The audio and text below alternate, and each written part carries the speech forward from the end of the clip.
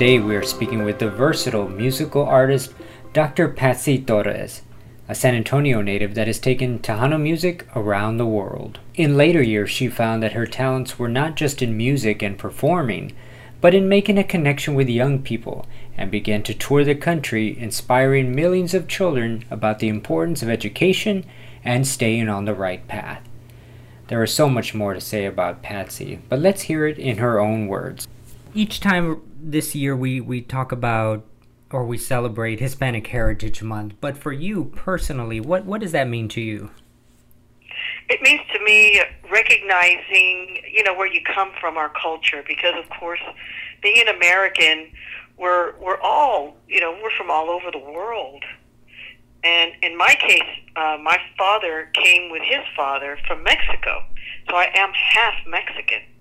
In fact, I do have my dual citizenship. I have my Mexican passport and my American passport. My mother was American, and she was German, English, Irish, Scotch, Jewish. Wow. So I'm proud of that side also, of course. But of course, with the last name Torres and with my olive skin, we're considered Latina Hispanic, of course. Right. I record Spanish music, Tejano music, which is actually Texas music. So it's a way of showing our culture. It's a Tex-Mex American.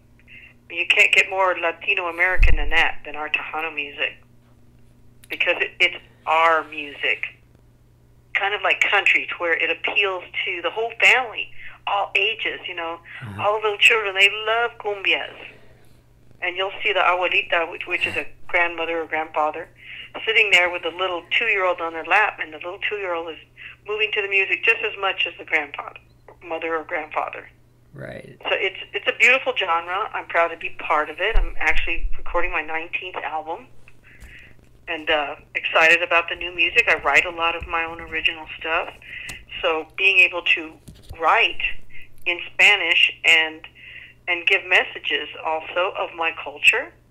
Talk about growing up in San Antonio. What was the family unit like, and what was it like for you growing up in San Antonio? Was it the west side of San Antonio? It was more downtown where we grew up. My grandfather was a medical doctor, and my father joined the Army. As soon as he was old enough, he joined the Army. My mother was from Grants Pass, Oregon. She joined the Army. They met in Japan when they were both around 19, and they fell in love, and they got married in Japan, and they made me in Japan. So I always say I was made in Japan. I always say my father wanted a Sony, but he got a girly. And then they came back here, and I was born here in San Antonio. I would have been Japanese if I'd been born over there. I mean, can you imagine an American mother, a Mexican father, and then I was be born in Japan? Too confusing. Yeah. So I was born here. I had a good childhood. I wasn't really aware of prejudice or anything until I got much older and started traveling in my 20s. Mm-hmm. Just, San Antonio was just so friendly and open. My father always spoke English because he wanted to perfect the English language. My mother stayed at home and took care of us. There was 5 of us. So I was the oldest of 5. Mm-hmm. So I was the big sister. We were just very athletic. I had a horse by the time I was 11 years old, so I had horses, riding and breaking them, and for most of all my childhood, I had horses. I still love horses. Yeah. So I was a really good rider. Got into music by playing trumpet because my sister played saxophone, and I wanted to get out of class like she did for band camp and pep rallies. So I said, I'll play anything. I don't care. I just want to get out of class.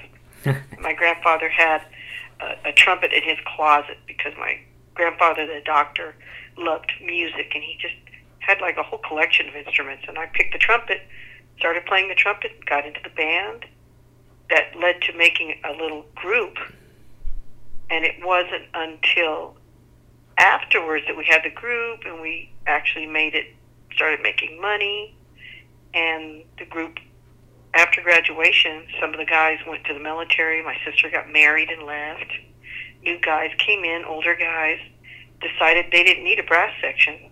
They were going to get one keyboard player and just get rid of all the 5 brass players.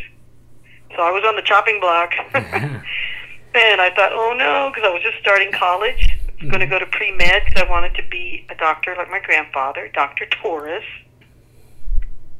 And I was like, oh my gosh, this is how I'm going to pay my apartment. What am I going to do? So they said, well, maybe if you could sing, we'll keep you in for a little bit. We'll see how it goes. Because a lot of these groups are having girl singers now, so let's see how it goes. That's how I started.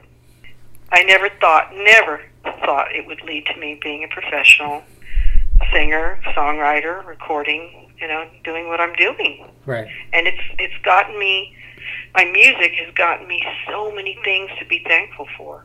I've traveled the world because of my music. I've got a college, university education because of my music. I've met the most incredible people, had the most incredible experiences, all through my music. And then also the chance to express myself by writing my music. You, I believe, are 1 year younger than my mother, and my mother grew up, in San Antonio. She went to she did? Yeah, went to Burbank High School and lived over there near Frio City and Brazos and right in that area. So she told me that at least what she saw from her father, which is my grandfather, that he was basically like, we stay in our little area of town. We don't go to the Anglo more affluent parts. And my mother said that they were not allowed to speak Spanish in school and stuff. I mean, did you notice any of that growing up, and at least in your area that you grew up? No. Well, my father told me about it. He went to Jefferson High School. I went to Jefferson High School too.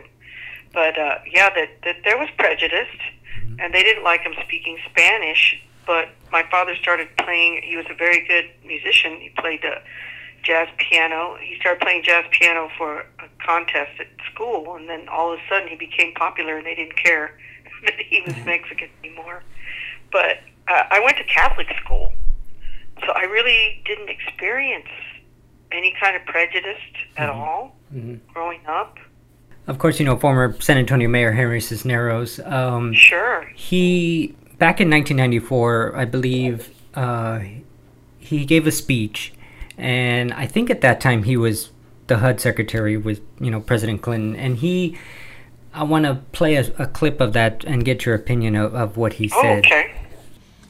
I have on occasion said that one of the things that will be different about the United States of the next century as against today, if you took a snapshot of the year 2020, let us say, or 2025, roughly 30 years from now, and a snapshot of today, one of the dramatic differences will be the Hispanic presence in all aspects of American life. I have called it the Hispanization of the United States, and some people have assumed that that means the United States is going to become a Hispanic country. Not at all. Or that it will become a country where Hispanics are the largest minority. Well, that may be numerically, but I'm not sure that that's going to be the dominant fact of life in America. There are a lot of changes that are going to occur, but one of them is this increasing presence, visibility, role of Hispanic Americans. What are your thoughts on what he predicted, almost 30 years ago and where we are right now? I don't think we're where he wanted us to be, because I think there was so much talk about it back then. They were talking about, there's going to be this big presence, there's going to be so much, the population is going to be so much higher now, much more Latinos. I think it got a lot of people panicking. And it was almost like a contra to it. Like, can't let that happen, Right. And so I think that's kind of what's been happening. All that talk about, we're going to progress, we're going to do this, we're going to grow, and it just seems like, oh no, you're not. Yeah. So that's kind of a feeling I have. Okay. But at the same time, the only way to get through that is through education and knowledge and training and voting. So and I encourage all the time everyone I talk to on my Facebook. I talk to them about going back to school and educating themselves and researching on the internet, not believing all this stuff that's on there. Going back to when you were getting started in music, who were some of your, influences? Who were you listening to back then?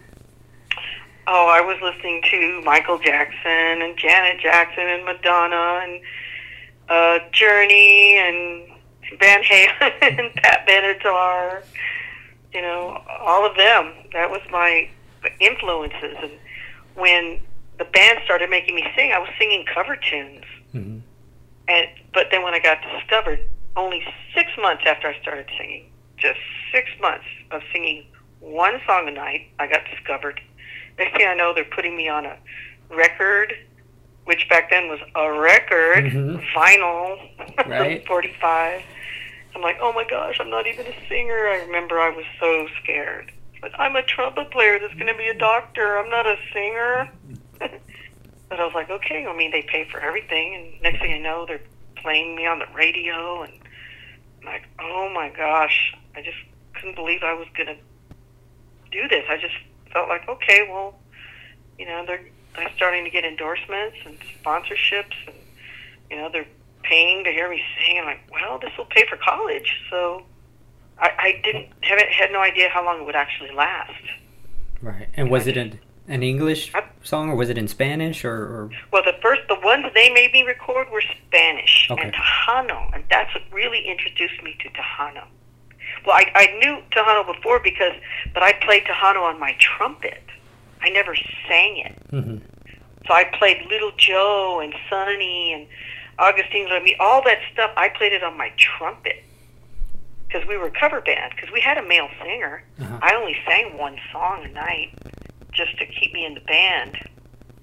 And I would play my horn, and then the keyboard player would play like all the chords, and I'd play along with him. Because I'd rather play my horn than sing. He said, I'll sing, but still let me do my horn. Was it that you didn't really see yourself as a singer, or you didn't feel that you were... No, not at all. Okay. The only reason I was in the band was to pay for my college, because I'd left home. I was on my own. I had a little apartment by San Antonio College. Uh-huh. I was paying my own bills, my food, everything, my books. And so after recording, that first song, and you got a record, how did it progress from there?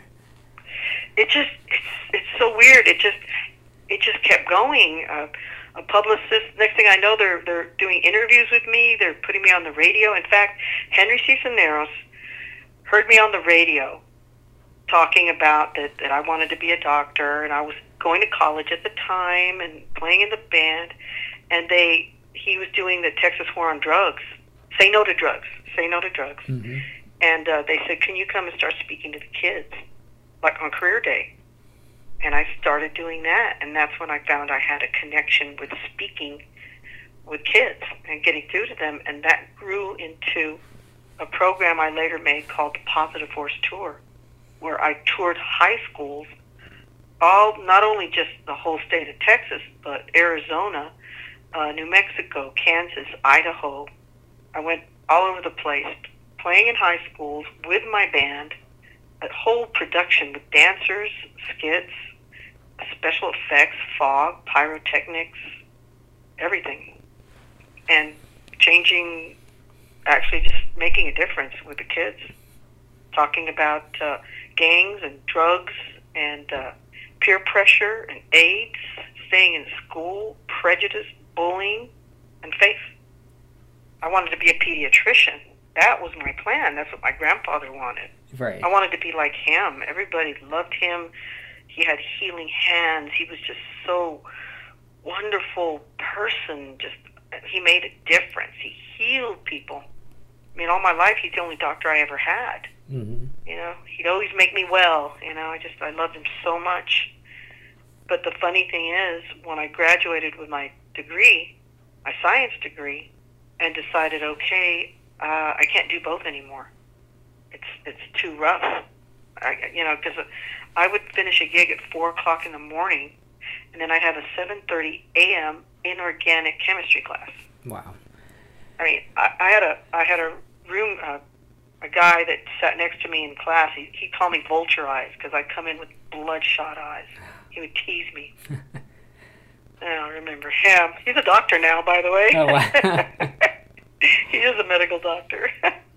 And does part of you, looking back, I know you've had a, wonderful music career and you've done great things, working with kids and inspiring them, but does part of you still wish you had been a doctor? You know what? What happened was I was, at that time when I sat down with my grandfather when I graduated, because I knew if he told me, okay, Patsy, now you got your degree, you need to go on, it's time to get serious with the school. I was ready to just drop the music. But you know what he said? He said, Chiquitita, you have a God-given gift. He said, you make a difference. You do preventative medicine. You're like a doctor of the soul. You need to sing. Wow. I couldn't believe it. Yeah.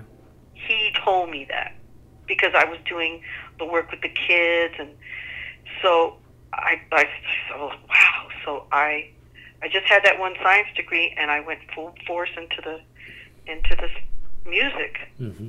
and I was doing great with the music. And at one point, I was playing at the Santa Rosa. I was doing a speech, and I sang for the kids and talked to them at the hospital, and these were cancer children. Mm-hmm. And I had them smiling and laughing and singing with me and everything. And I mean, they were all sick with cancer. So, and I talked like I am with you. I talked about my grandfather, and I had the regret in my voice, like, oh, I should have been here, So a doctor came up to me after my speech, and he said, Patsy, it's great what you just did. I said, oh, thank you. And, oh, you really touched the kids. Oh, thank you. He goes, but I noticed regret when you were talking about your grandfather that, that you should have been a doctor. And I said, yes. So this was the doctor talking to me, and he said, let me tell you this. He goes, I've been a doctor for 25 years, and I do my best to help these children. What you just did now, and the smiles you put on their face and what you did, said, this is what you're supposed to do. And I was like, wow. Sometimes God sends people to tell us things, when we have that in our heart that we're not sure what we're supposed to be doing. Mm-hmm. But then to top it off, I get a call from the University of the Incarnate Word, and they said, Patsy, can you come and do commercials for us? We can only pay you with semester hours, not with money. And I was like, yeah, sure. Hey, I'll go take some classes. Why not? Went and took a couple classes. Oh, I just loved it. My mind just absorbed it. I was like, oh, it just felt good to be learning and reading, Mm-hmm. and studying. And they said, hey, would you like to get a degree here? And I was like, really? He goes, we'll give you a scholarship. Just keep doing stuff for us. Wow. Just do these events and sing for us and represent us. I said, okay. So I got a master's in education from them, a scholarship. That's I mean, great. what a blessing is that? So I graduated with a 4.0, Wow. and they said, Patsy, we think you should go on for your PhD. I was like, what? I said, we'll give you a scholarship. Just keep doing what you're doing. I was like, oh my gosh. So Christopher, I went back, and I was about to finish my PhD when one of my classmates said, hey, how's it going to feel when they call you Dr. Torres? And I said, oh my gosh, God's making my dream come true. Right. I'm going to be a doctor, and I'm like a doctor of the soul. I'm using my gifts to give back and to serve and to heal and do preventative medicine like my grandfather said. And I'm Dr. Torres now. Right. Graduated. And it's just, that's the way God works. right. He knows our heart. Can you tell And He me knows how He wants to use us. exactly? And we don't always see it, at that moment. And No. sometimes it I takes. didn't see it. Yeah. It wasn't until that classmate told me that I went, it was just like in a second, it was this realization, and I just wanted to, glorify God, and like, oh my gosh. All that time I was studying, it didn't occur to me until she said that. Right. That's amazing. Yeah. In 1988, when SeaWorld opened, CBS had a nationwide, special that aired nationwide, and you Yeah. sang a song in it. I mean, was this your first like national exposure? Yes, and I found out I made history with that. It was the first time Tejano music had been performed on national and international television. Ya no quiero oír los alborotos del pasado. Ven, abrázame, abrázame. And I couldn't believe it because the historian told me. And I said, but there was other Tejano artists, Little Joe, and there was others. Because, yeah, but they never did Tejano music. Every time they had a chance, they did an English song or a country song. Yeah. They never did the genre of Tejano. I was the first. Then after that, I did it again before anyone could do it when I did the International Star Search. Okay. They asked me to do the same song, so I did a Parásame on both of those shows. How did And that? on huh? I'm sorry. Like, how did that affect your career path in music? Did it change it at all in any way? Well, after I did that second appearance, that's when I started doing my world touring and was able to go to Turkey and Spain and Greece and Italy and Germany and Turkey. Philippines, China. I mean, I traveled all over, and it was all as a result of being seen. And that's what I'm saying, that just the opportunities I've had to meet these wonderful people overseas, and everywhere I went, I would study the culture. I would learn a few words so that I could converse with them, and be polite.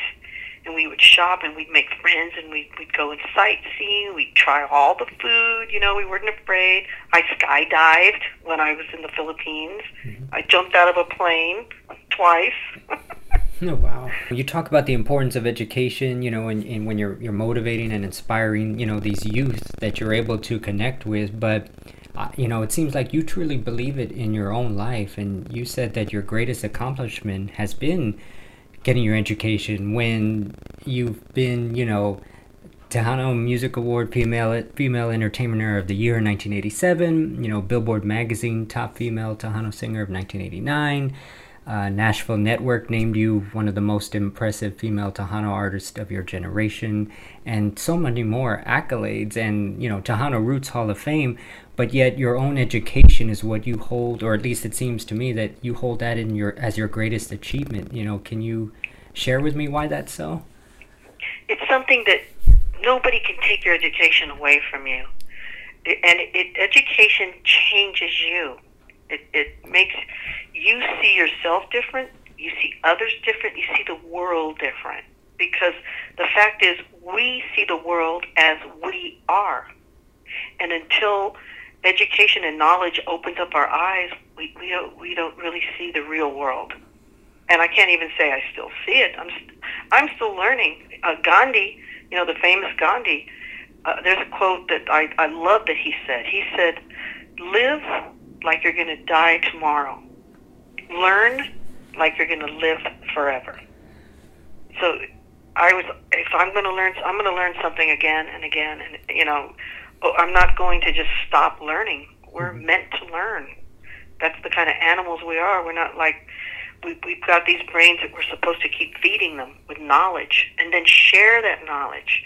Lift other people up with your knowledge. That was something Plato always talked about. Lifting up others, that it's your responsibility.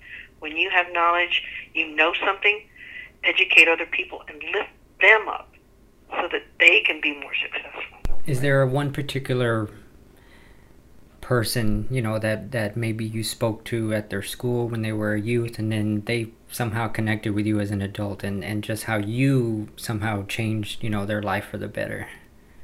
Yeah, I received so many letters, and then one day I get a call from Harvard. And they called me and they said they would like me to go speak at Harvard. Wow. And I said, okay. So I talked to the president of the Hispanic club at Harvard, and he goes, "I saw you when you came to my school when I was in high school, and you inspired me that I could be whatever I wanted, and I could go far with education. So she goes, I worked hard. I got a scholarship. He goes, I'm here at Harvard now. I'm the president of the first Hispanic club, and I want you to come and talk to my friends here like you talked to me back when I was in high school, and I want to thank you. And kids know, I mean, they know when someone's being genuine and being honest and not just feeding them, be good kids, don't do drugs, You are so right. They always told me that they could see through everyone else. And in fact, last week, I spoke. It had to be Zoom because they weren't allowed.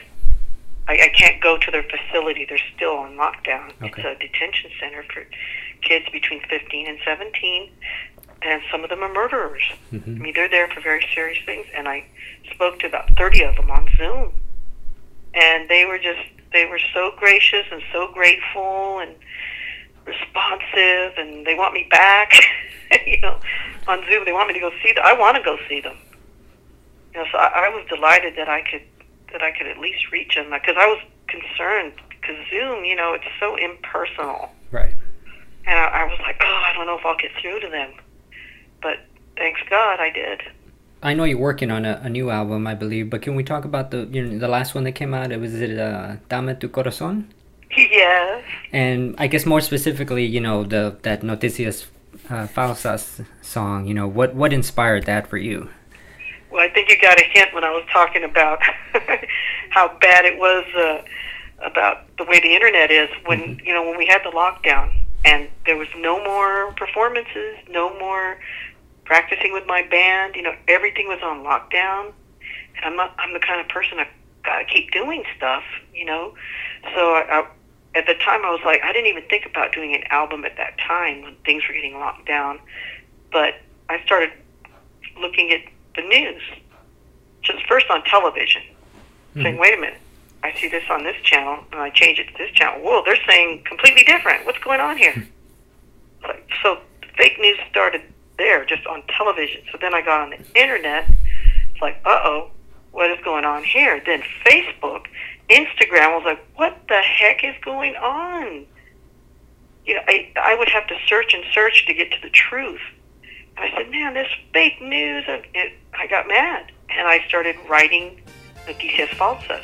Amigos míos, hay algo que debo decirles. Aunque los medios nos dan información, la ira está creciendo diariamente por noticias falsas con historias de ficción.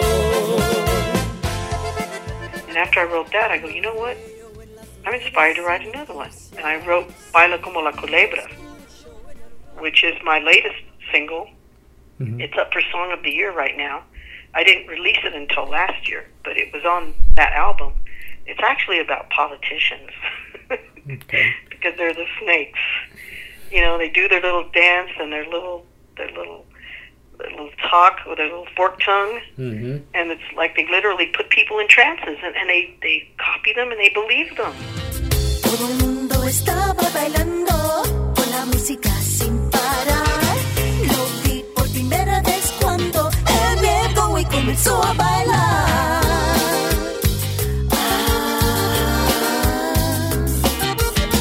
Empezó a mover su cuerpo al ritmo de esta cumbia caliente. Entonció sus caderas suelto y meneó como una serpiente. It's like a cult. So that's what Baila como la culebra. But then I made it a fun dance. And actually, I'm making a dance to it. It's going to be on TikTok in the next couple weeks, just for fun. But what actually prompted me to write it was that.